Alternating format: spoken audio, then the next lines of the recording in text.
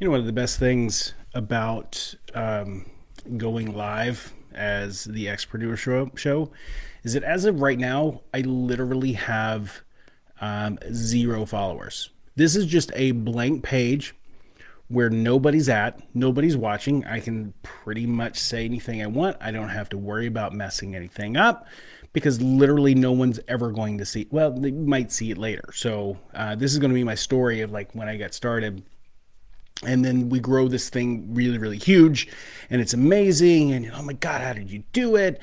And then I could say, well, look how bad I was in the beginning of this, because like a lot of people get freaked out about the idea of getting something started and they don't really know where to start. I'm not going to be good at it. Of course you're not going to be good at it. You're going to suck at it. I probably am going to really, really suck at this.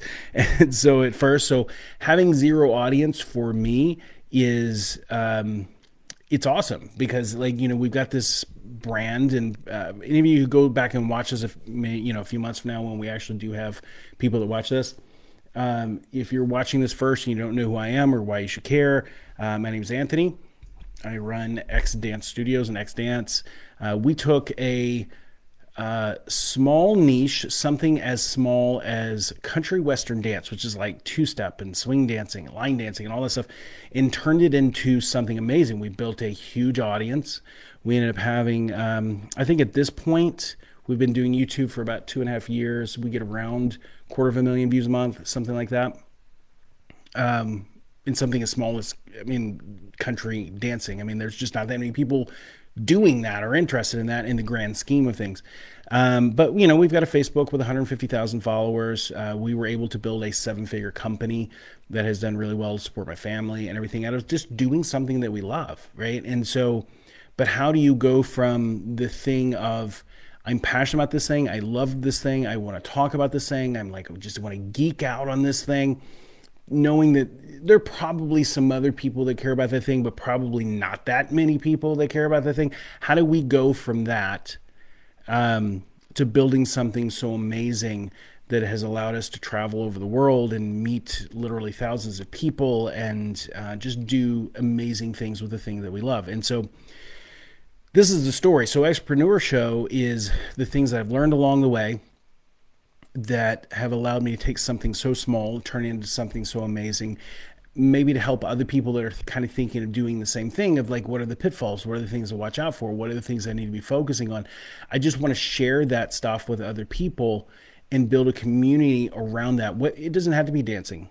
It could be anything. To me, I think I bring the most value. Anything that is active or artistic, because dance is, it's a background it has a foothold in athletics. It's definitely a sport. It's something that you do physically.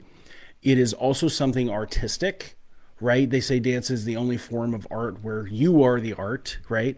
But anything artistic or anything athletic, or people that are trying to do something in something, whether it's dance or maybe it's martial arts or maybe it's fitness or gyms, whatever it is. I feel like I have a good understanding of those things because it's kind of been my world for 20 something years of all of those things combined. Dancing is also social activity. So how do you build a social outlet? Like I'm trying to build a group of people to get together and do something amazing together as a social club or a social group, right? So how do I build that community, pull those people together, get them interested, keep them going?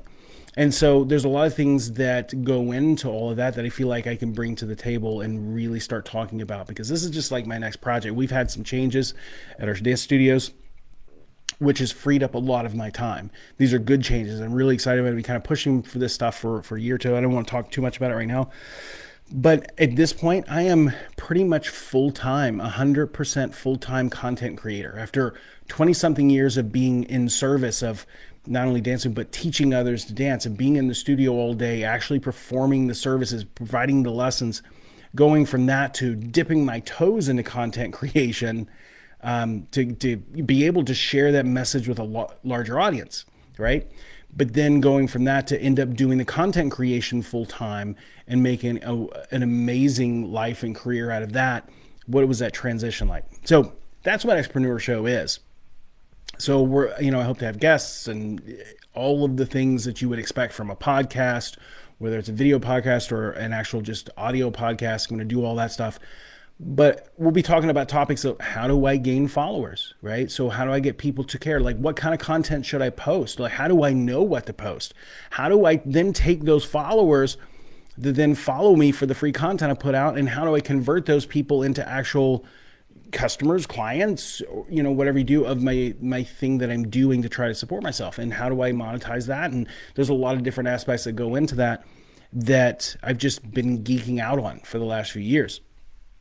There's a lot of things that in 25 years being in this business I've done. There's obviously the service of being good at your thing, whether it's dance or whatever it is. You got to be good at that. How do I communicate that to other people so that they know that I'm good at it, so that I could be the greatest dancer or coach or artist in the world, but ultimately it doesn't matter if I technically am the best at that thing if no one knows that I'm best at it. So how do I get the word out? How do I put my business, my thing in front of people and get enough eyeballs on it? And then once they have eyeballs on it, how do I get them to then reach out and connect with me to potentially become a client? And then once they reach out and I'm in communication with them, how do I convert that quote unquote lead into somebody who actually is paying for my services, right? How do I maintain them? How do I keep them around? How do I grow it? How do I scale it?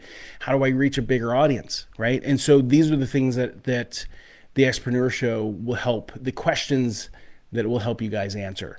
And so I've been on video for about 2.5, 3 years.